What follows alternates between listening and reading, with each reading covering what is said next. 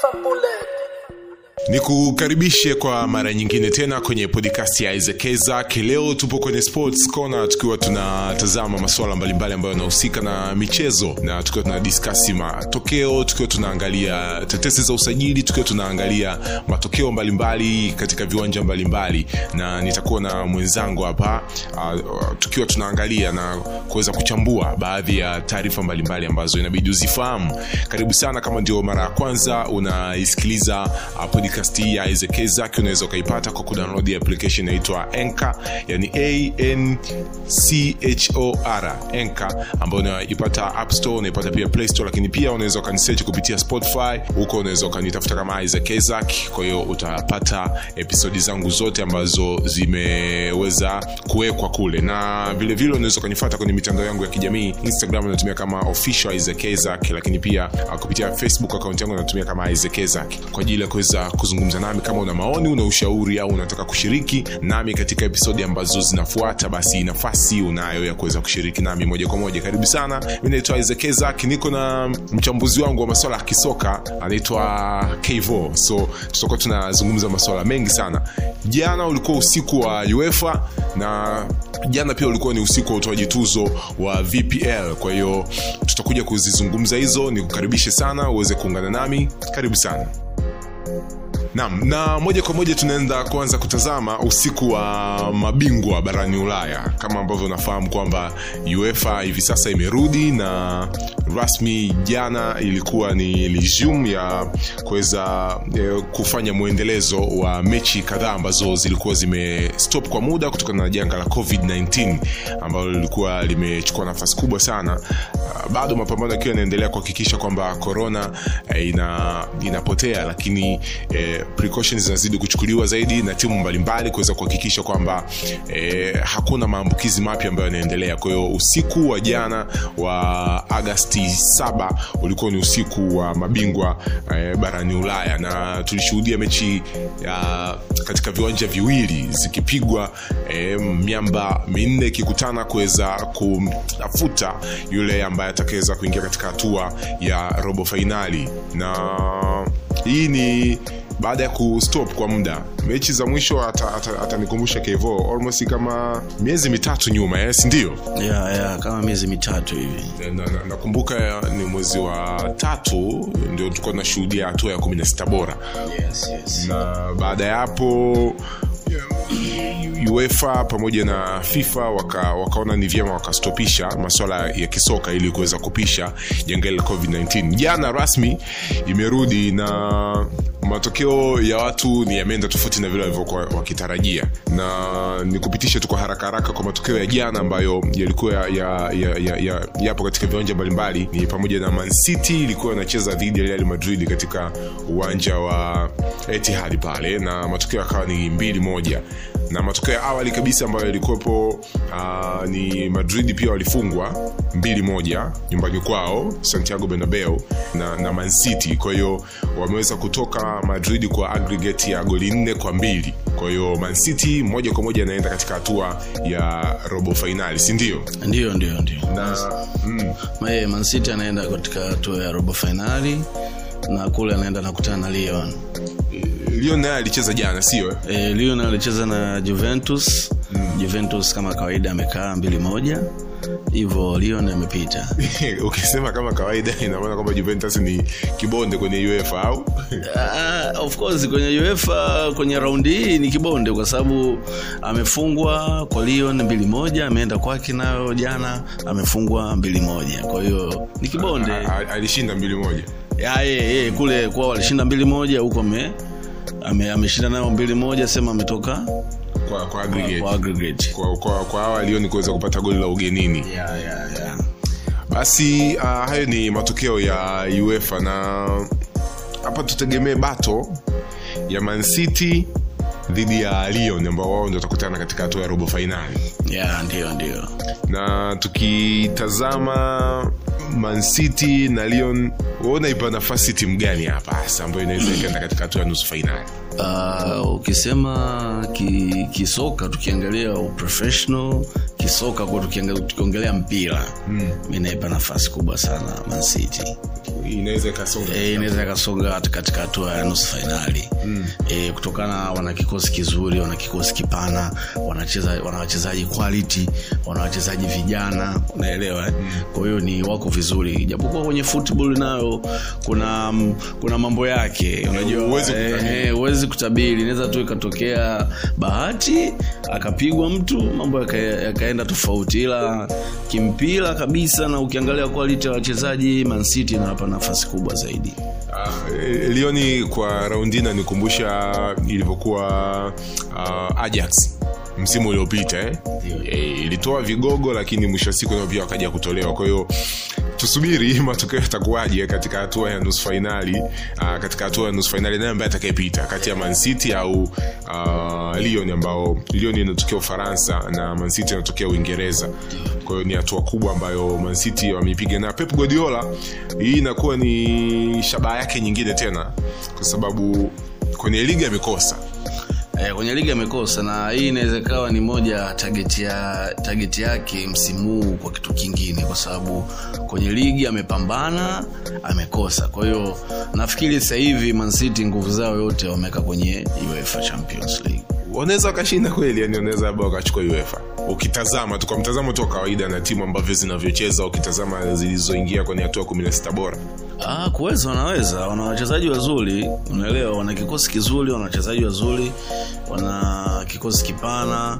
Kwa hiyo wanaweza kwa asilimia kubwa, wanaweza sema. Sasa ndio itokee tu football au experience, labda kukutana na timu ambayo ina experience na mashindano, ishacheza sana finali, nusu finali. Kwa hiyo wana experience kubwa, kwa hiyo hapo ndio wanaweza wakazidiwa. Ila kimpira kusema football, wana wachezaji wazuri ambao wanaweza kupambana. Hii ni kwa mara ya kwanza toka Zinedine aweze kurudi katika nafasi ya kocha katika timu ya Real Madrid, na ni mara ya kwanza pia ametolewa pasipokuwa na Cristiano Ronaldo. Sababu Ronaldo amekimbilia Juventus na Juventus nayo imetoka, lakini pia Zidane pia naye ametoka na Madrid yake. Kwa hiyo hivi uone kama kuna kitu hapa kama taraka ambao wamepeana kama kidogo inawaumiza wote. Unajua watu wengi wanachukulia kwamba Ronaldo kuondoka Madrid ni kitu cha kawaida ila pale ni pengo kubwa sana, na hilo pengo kuzibika sio rahisi kama wengi wanavyozani. Nilimsikia rais wa Madrid anaanza kusema sijui watu walitegemea tutochukua ubingwa wa kesa Ronaldo. Ndio hii sasa inatokea, yani hapo ndo unapoona umuhimu wa Ronaldo, yani timu imetoka UEFA. Sio kawaida yani. Sio kawaida yani. Hatua ya mapema kabisa. Afu hatua ya mapema sana. Mna star bora, unaelewa? Kwa hiyo watu wasichukulie kawaida, yani ni pengo kubwa sana, na kula ameenda Ronaldo ameenda Juventus na hali nayo sio nzuri, unaelewa? Kwa hiyo hiyo ndo football.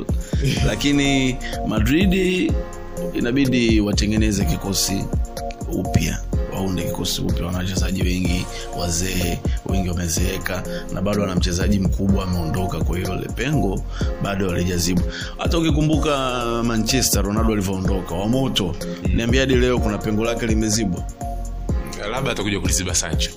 Labda Sancho, lakini ukiukweli wamehangaika, leta Valencia, leta nani, ila mchezaji mkubwa tegemezi anapoondoka na alikuwa anawapatia kila kitu, ni ngumu sana kuziba pengo lake. Kwa hiyo ndo vitu kama hivyo vinatokea, kama hivyo anatoka, na wasipojipanga vizuri zaidi utajikuta kila msimu wanazidi kutoka. Kwani kosa ambalo amelifanya Eden Hazard kuhamia Madrid ni kwamba timu ni kubwa kuliko yeye au yeye ni mdogo kuliko timu? Of course Eden Hazard ameenda timu kubwa kuliko yeye, unaelewa? Yani PL pale watu walikuwa wanapambana sana. Yani pale timu amnaga timu ndogo. Ndio kama unakuta kuna siku timu kubwa imekaa imefungwa. Kwa hiyo ni ligi ngumu. Kwa hiyo alikuwa anapambana sana. Kwa hiyo ameenda kule, na ukiangalia alikuwa majeruhi, alafu kucheza yani kule, yani ligi sio haiko tafu hivyo. Kwa hiyo na timu kubwa lazima upotee. Unajua na football inatokea katika football. Kwa hiyo akijipanga vizuri, akifanya mazoezi, akimsikiliza kocha nini, atarudi kwenye fomu yake, atakaa vizuri. Jana kuna sema nilipita jamaa akaniambia, wewe unajua mimi sikujua kama Eden Hazard yupo kwenye kikosi. Yaani mpaka mechi imeisha ndo nashangaa namuona pale alifichwa kinoma kuweza kuonekana kabisa. So naweza kusema kupotea. Kupo. Yaani kuama hivi unaenda timu fulani unapotea, unarudi sawa, kupo. Ila ukiangalia Eden Hazard umri unaenda pia. Umri unaenda na aliondoka sijui ni nini kiukweli, ila aliondoka Chelsea ni wa moto. Anasema anafuata mataji. Sasa na mwisho siku amefika kule aonyeshe kile kitu ambacho watu walitarajia. Sasa amprove kocha kwamba anafanya vizuri kwenye mazoezi. Maana kwenye mazoezi ukifanya vizuri ndio unapanga kwenye kikosi. Uweze kupanga kwenye kikosi, kwenye mazoezi ucheze vizuri. Kwa hiyo ajitahidi. Au zimu la namba 7 linammaliza na yeye. Maana namba 7 wengi saizi wameshindwa pale kama ilivyokuwa kwa Manchester na hivyo the same kwa Madrid, kwamba ukipewa jezi namba 7 ni mzigo ambao yani kwamba wewe inabidi ufanye kama alivyokuwa anafanya Ronaldo. Bwana kwanza kama wachezaji wa wale pure winger ni wako wachache sana, wale wenye quality player wako wachache sana, ndo unaongelea kina Ronaldo. Kwa hiyo anapoondoka, yani lile zimu lile, yani wewe mwenyewe unapagawa kwa sababu umeenda kwenye timu kubwa, alafu unaenda kupewa majukumu ya aliyekuwepo mchezaji mkubwa alikuwa anafanya huyu afanye. Unaelewa, lazima kuna kitu kitakuzidi tu, lazima utazidiwa. lazima pazito sana. Leo pia ratiba ya UEFA inaendelea, na nikukumbushe tu kwamba mabonyenye kutoka London pale Chelsea raundi ya kwanza walipigwa goli 3-0 dhidi ya Bayern Munich, na this time around wanaenda nyumbani kwa Bayern. Matokeo je, wanaweza wakapindua kwa kikosi cha Chelsea kilivyo hivi sasa na kwa kikosi cha Bayern Munich? Nipatie utabiri wako Kevo, yani kwa jinsi ambavyo unavyoona kwamba wewe unasema football hapa, football kweli itakuwa applied hapa. Kiukweli Chelsea kupindua matokeo ni ngumu sana, kwa sababu game ya kwanza ushafungwa 3 nyumbani kwako, umefungwa 3-0. Unaenda kwa Bayern Munich, usitegemee kutoka. Bayern Munich ana kikosi kizuri na wachezaji wazuri sana. Kwa hiyo Chelsea leo ni atafungwa.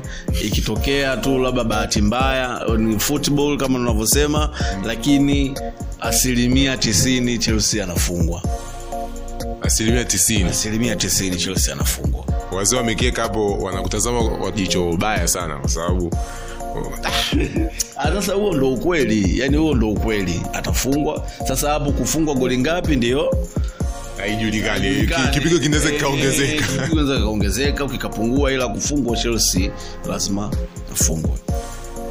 By the way, tukitazama kikosi cha Chelsea na tukitazama kikosi cha Bayern Munich, tunaona kuna key players ambao wapo katika timu lakini hawadeliver kile ambacho tunakitegemea. Kwa hiyo labda tuone raundi itakayofuata msimu ujao itakuwaje, kwa sababu Chelsea imefanya usajili wa baadhi ya mastriker na baadhi ya mawinga. Kwa hiyo kwa msimu huu kidogo Bayern kwa Chelsea mtihani wanasema. Mtihani mkubwa. Bayern wana kikosi kizuri sana, ndio maana kimewafanya mpaka wametetea taji lao kule ligi la Ujerumani. Sema wale kule kawaida tu, yani msimu 9 sijui saizi wanaenda. Sasa kama una kikosi kizuri uwezi kuchukua, lakini huku ukiangalia kwetu Chelsea kamaliza nafasi ngapi? Unaona, kwa hiyo unaona kabisa ukweli uko wapi, uwazi uko wapi, kwa Badali anashinda. Na hata ukiangalia kikosi mchezaji mmoja Bayern wana quality player kuliko Chelsea. Kwa hiyo nafasi kubwa sana ya Bayern Munich leo kushinda. Mechi nyingine leo inawakutanisha vijana kutoka Catalonia, Barcelona wakicheza dhidi ya Napoli. Napoli imekuwa na msimu mzuri sana kwa misimu hii miwili. Imejitahidi sana kufika sehemu ambapo wengi hawakutegemea kama Napoli inaweza kufika hapo. Na mechi ya kwanza waliokutana kule Napoli ni matokeo 1-1 ambayo Barcelona waliweza kuyapata. Saizi Napoli inakaribishwa na Barcelona nyumbani kwao na Camp. Nipatie utabiri wako. Hiyo mechi ni ngumu kiukweli, ni ngumu tofauti na watu watakavyodhani.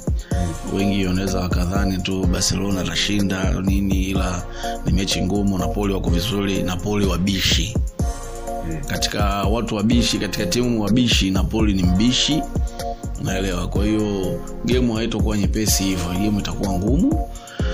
Utabiri wangu kutokana na siku hizi Barcelona hii mwishoni mwa msimu hawakuwa sawa, unaelewa? Mimi nampa Napoli. Wakivuka toka Napoli. Tutakutana kudiscuss tena hapa matokeo.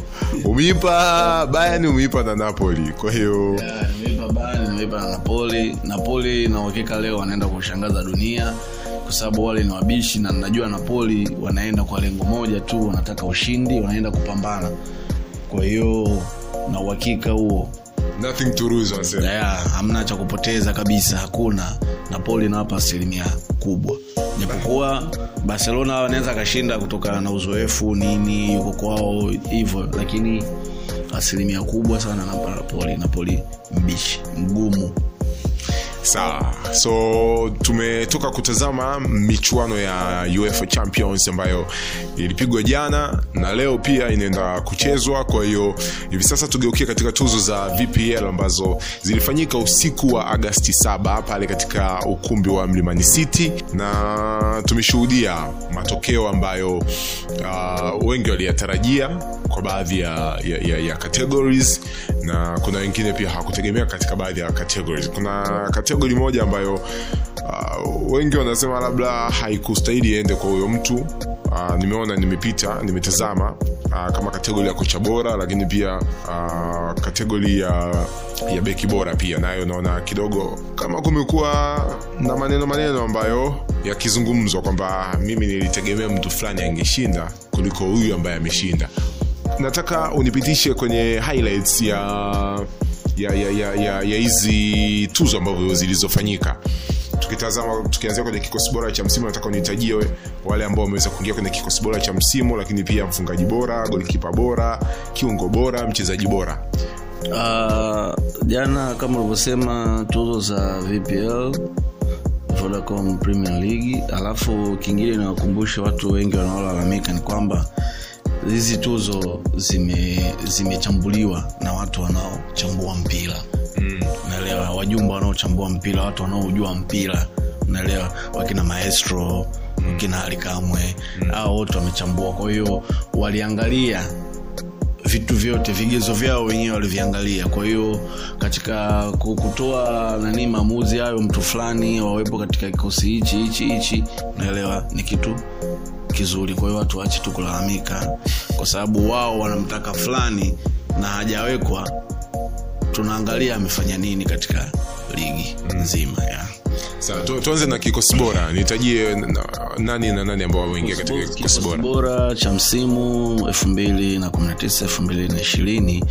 Wa kwanza goalkeeper Aishi Manula ametokea Simba. Wa pili ni Nicholas Wadada ametokea Azam. Wa tatu David Luhenda ametokea Kagera Sugar. Wa nne ni Bakari Mamnyeto Coastal Union. Wa tano CJ Pascal Wawa kutoka Simba. Wa sita ni Zawadi Mauya kutoka Kagera Sugar.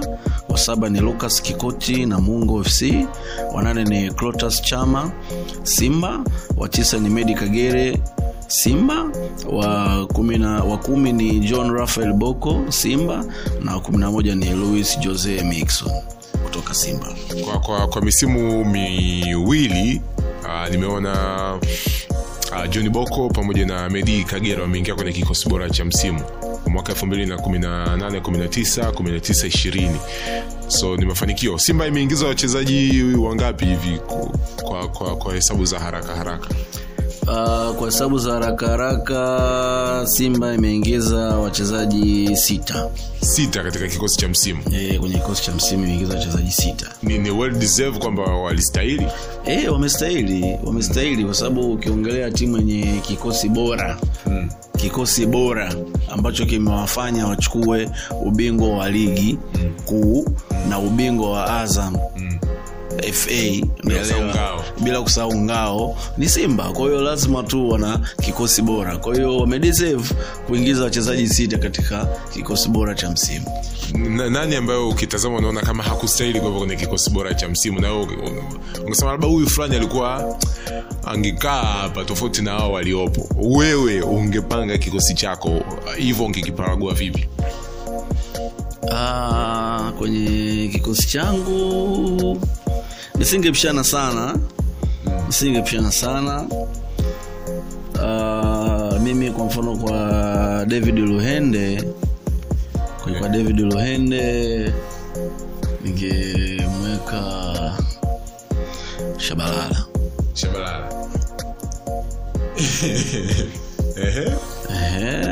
Ningemweka Shabalala. Alafu kwa CJ Pascal Wawa ningempa yule kijana wa Biashara United, jina limetoka kidogo. Ila Biashara United kuna kijana pale namba 5 yuko vizuri sana kuliko Wawa. Wawa age ni vile tu Wawa amechukua kwa sababu yupo Simba, kikosi kilikuwa bora, kwa hiyo kulikuwa na wachezaji wengi quality, kwa hiyo kuna vitu fulani walikuwa wanavificha vya Wawa, lakini tukutane nasema kwenye CAF. Tukutane kwenye CAF. Kama 5 zinaweza zikarudi au vipi? Tuzo ya mfungaji bora imekwenda kwa nani? Tuzo ya mfungaji bora imeenda kwa Medi Kagere. Medi Kagere akiwa anashindana na Wazawa. Ameshindana na Wazawa, lakini ukiangalia Wazawa wenyewe wamewaacha goli nyingi sana. Pia zilikuwa ni ya kwake. Ilikuwa ni ya kwake. Mtu ana goli 20 plus, unaelewa? Kwa hiyo ilikuwa ni ya kwake tu. Kwa hiyo hao wengine wote wakina Simu Hilu nini wana 13 huko ngapi. Kwa hiyo amewazidi gap kubwa sana. Kwa hiyo ilikuwa wakina Waziri Junior. Kwa hiyo ilikuwa uhakika ni kwamba Medi Kagere anaenda kuchukua tuzo ya mfungaji bora. Golikipa bora? Golikipa bora Aishi Manula. Ana deserve. Deserve. Kuna wengine walikuwa wanasema labda alikuwa golikipa wa Namungo alikuwa anastahili pia kuingia hapo. Kwenye nani, unajua wanaangalia vitu vingi.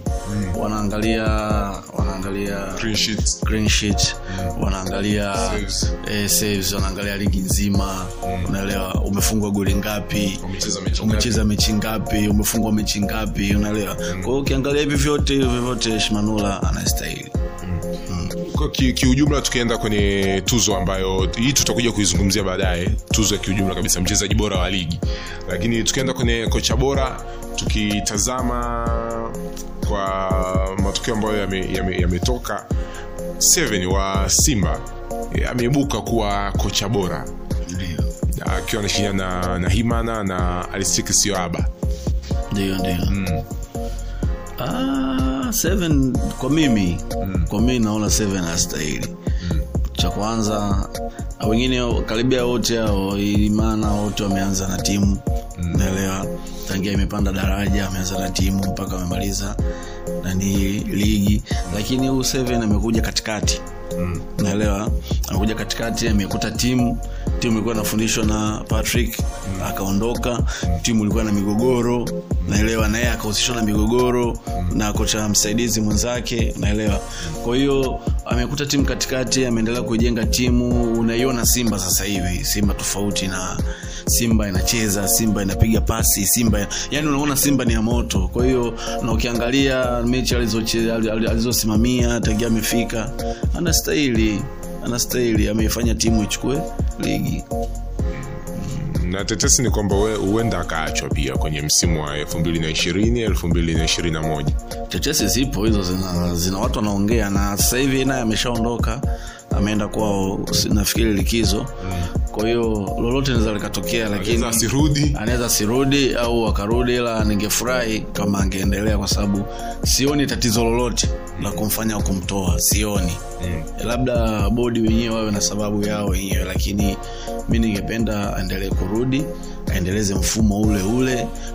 Unajua kubadilisha makocha inawachanganya wachezaji. Unajua kila kocha anakuja na mfumo wake. Kila kocha anakuja na ushangaa kama sasa hivi mchezaji ambaye tunamuona mzuri anakaa benchi. Mfano umeona Kagere mwishoni msimu unavyoisha amekaa sana benchi, anaanzia benchi kutokana na nini? Na mfumo. Ni kwamba anakuwa anatoka kwenye mfumo wa fiti. Kwa hiyo kocha yeyote anayejua anayetamani mafanikio ya klabu hawezi kumchezesha mchezaji ambaye afit kwenye mfumo wake, ambaye anamfanya asipate matokeo. Kwa hiyo hivyo tuko bado tunaendelea kutazama usiku wa tuzo za VPL ambazo zilifanyika jana tarehe 7 Agosti, na tukiwa tunatazama tu hapa kujua kukufahamisha tu baadhi ya washindi. Najua unaweza kuwa unafahamu tayari, lakini nasi pia kama Isaac Ezak podcast tulikuwa tunasema basi ni vyema tukawa tunatazama na tunachambua. Niko na mwenzangu hapa Kevo, mimi naitwa Isaac Ezak, na tukiwa bado tunaendelea kutazama washindi katika vipengele mbalimbali. Timu yenye nidhamu imeenda kwa timu ya Kagera Sugar. Vigezo vilivyopo ni timu ambayo ina kadi chache za njano, lakini pia haina kadi nyekundu. Ndio. Na Kagera Sugar ndio timu ambayo imeweza kuingia na kuchukua hii tuzo yenye timu yenye nidhamu. Ni mara ya pili hivi sasa. Mara ya pili. Ni kawaida yao Kagera, japokuwa sometimes zinatokea katika football baadhi ya wachezaji wanapata ile, unajua kwenye mpira kwa hiyo inatokea ile inaharibia sifa, lakini kiukweli Kagera Sugar wakogo vizuri kwenye nidhamu. Hawanaga mambo mengi, wanaga kadi sijui nini, fujo nini, kugoma nini, hawana. Ndio maana wanastahili karibia mara ya pili sasa wanachukua. Walikuwa wakishindana na Biashara, nimeona. Ndio. Yes, kwa hiyo ni timu ambayo imedeserve kwa kiasi chake na kwa namna ambavyo wameona inaweza faa. Beki bora Nicholas Wadada kutoka Azam FC. Huyu ameingia kwenye kategoria akiwa anashindana na kina Bakari Mamnyeto. Tumeona zilikuwa zinatajwa baadhi ya sifa za beki bora ambaye ameweza kustahili kuchukua hiyo tuzo, na Nicholas Wadada amechukua hii tuzo baada ya kuonekana kwamba amecheza mechi nyingi, lakini pia amesaidia katika kufanya vitu vingi ikiwemo assist za magoli. Kwa well deserve kwa Nicholas Wadada, na by the way ni professional kutoka UG, anacheza timu ya taifa ya Uganda. Kwa hiyo ukitazama unaona kabisa ni professional ambaye wanasema ni pro ambaye analipa. Sio pro mandianga, ni pro ambaye analipa. Nicholas Wadada ni mchezaji mzuri, ni mchezaji mzuri sana. Kwa hiyo na katika sehemu ambayo Azam walirusha karata na karata inawalipa vizuri ni hapo kwa Nicholas Wadada. Tusubiri kwa msimu ujao. Msimu unaanza 2020-2021 utakwaje.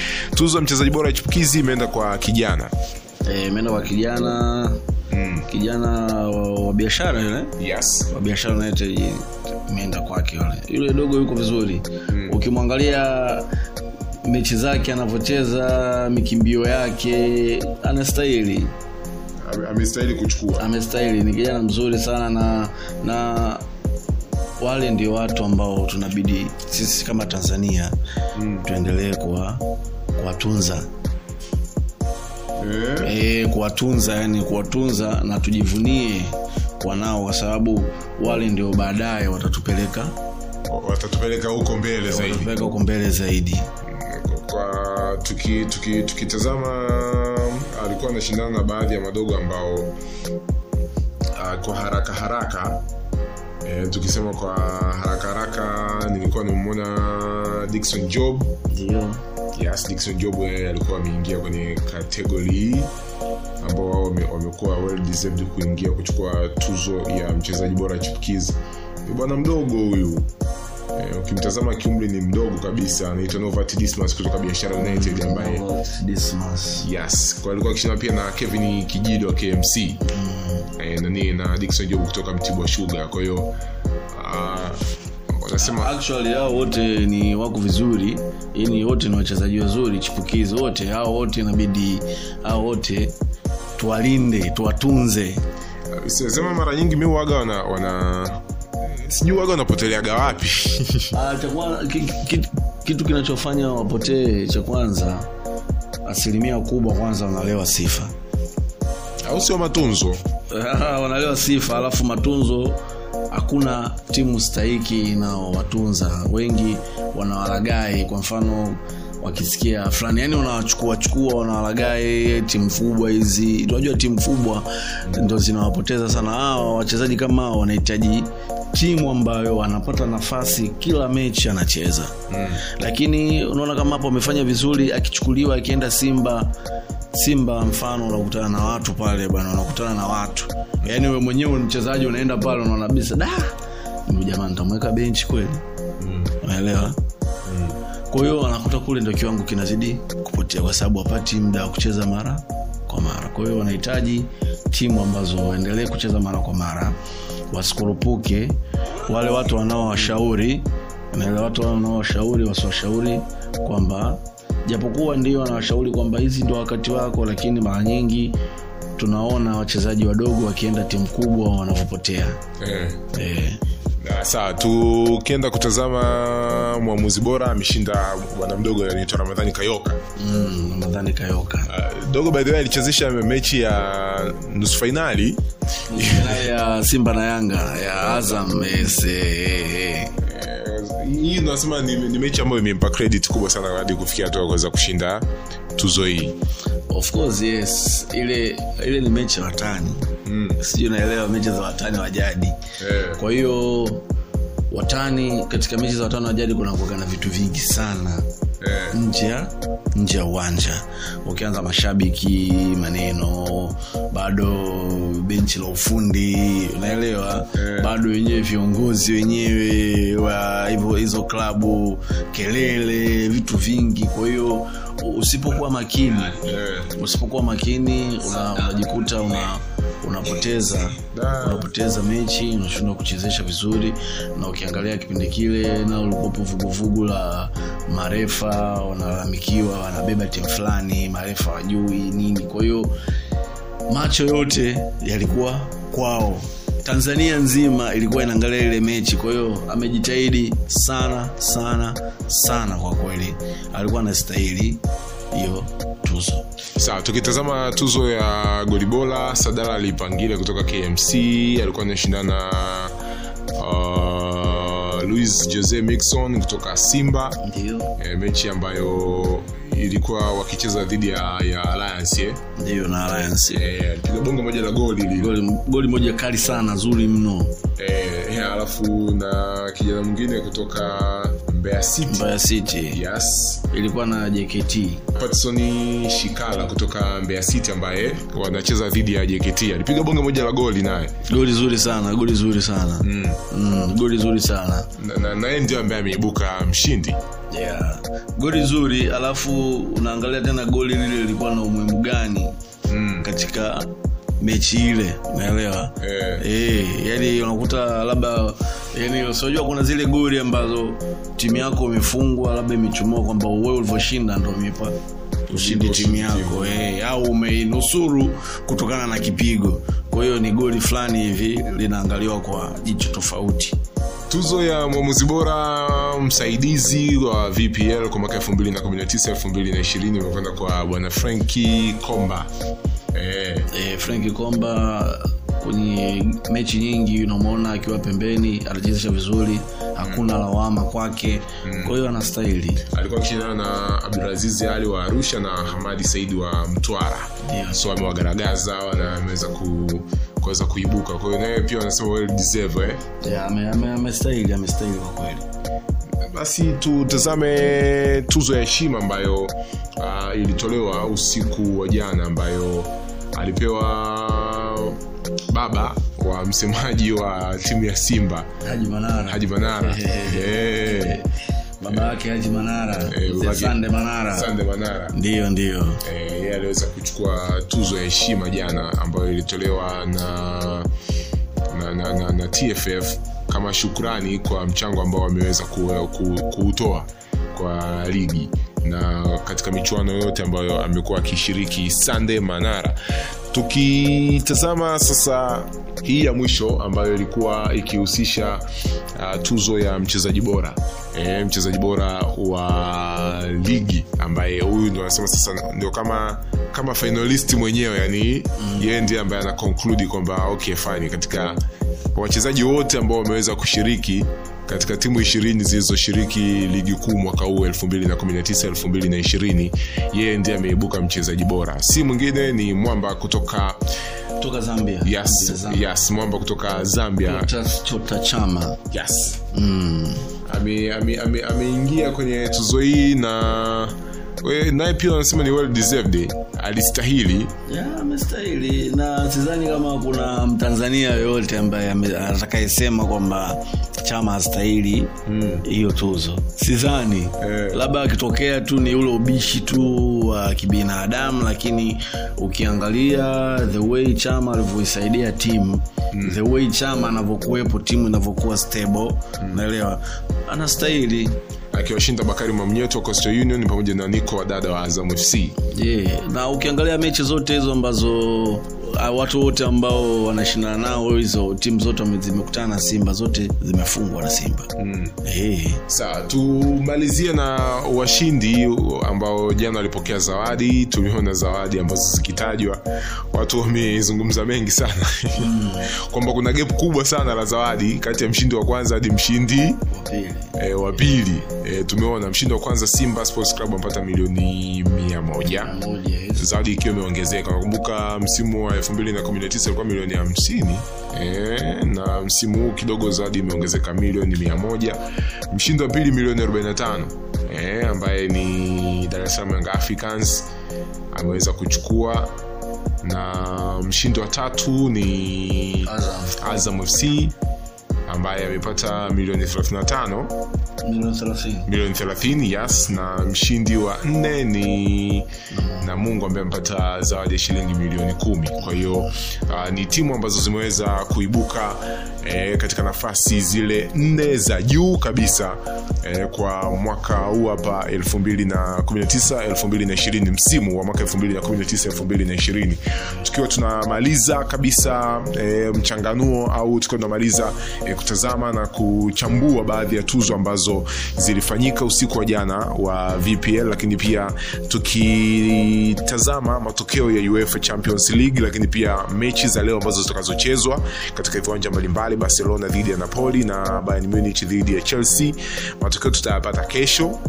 Nani ambaye ataibuka kidedea usiku wa leo by the way. Kwa hiyo kesho panapo majaliwa tunaweza tukaja kuzungumzia nani ambaye ameweza kuvuka hatua hii ya 16 na kuingia katika hatua ya robo finali. Labda chochote kile cha kumalizia Kevo. Na bwana Isaac, ni wakumbushe tu wa Tanzania ni kwamba game za leo wale wazee wa mikeka tusibeti kwa mihemuko. Kuna vitu vinaenda kushangaza dunia kidogo leo. Kwa hiyo mimi najua unaposhangaza dunia ni Napoli na Barcelona. Au huko ndo unashangaza. Kwa hiyo wasibeti kwa mihemuko. Watulize kichwa, waangalie Barcelona inavyocheza, waangalie Napoli wanavyocheza, waangalie game ya mwisho, wachambue, watulie. Ila wakikurupuka mzee, mtonyo utawapita kushoto. Wanasema mtonyo unapita kushoto. Basi niwashukuru sana kwa wale ambao wamefuatilia episode hii hapa ya Sports Corner. Mimi naitwa Isaac, nilikuwa na mwenzangu Kevo, tukiwa tunachambua masuala mbalimbali ya kimichezo kupitia hapa podcast ya Isaac ambayo inapatikana kupitia Spotify, inapatikana pia kupitia Google Podcast, na unaipata pia kupitia iTunes. So huko kote unaweza ukanitafuta kwa jina la Isaac. Bye bye.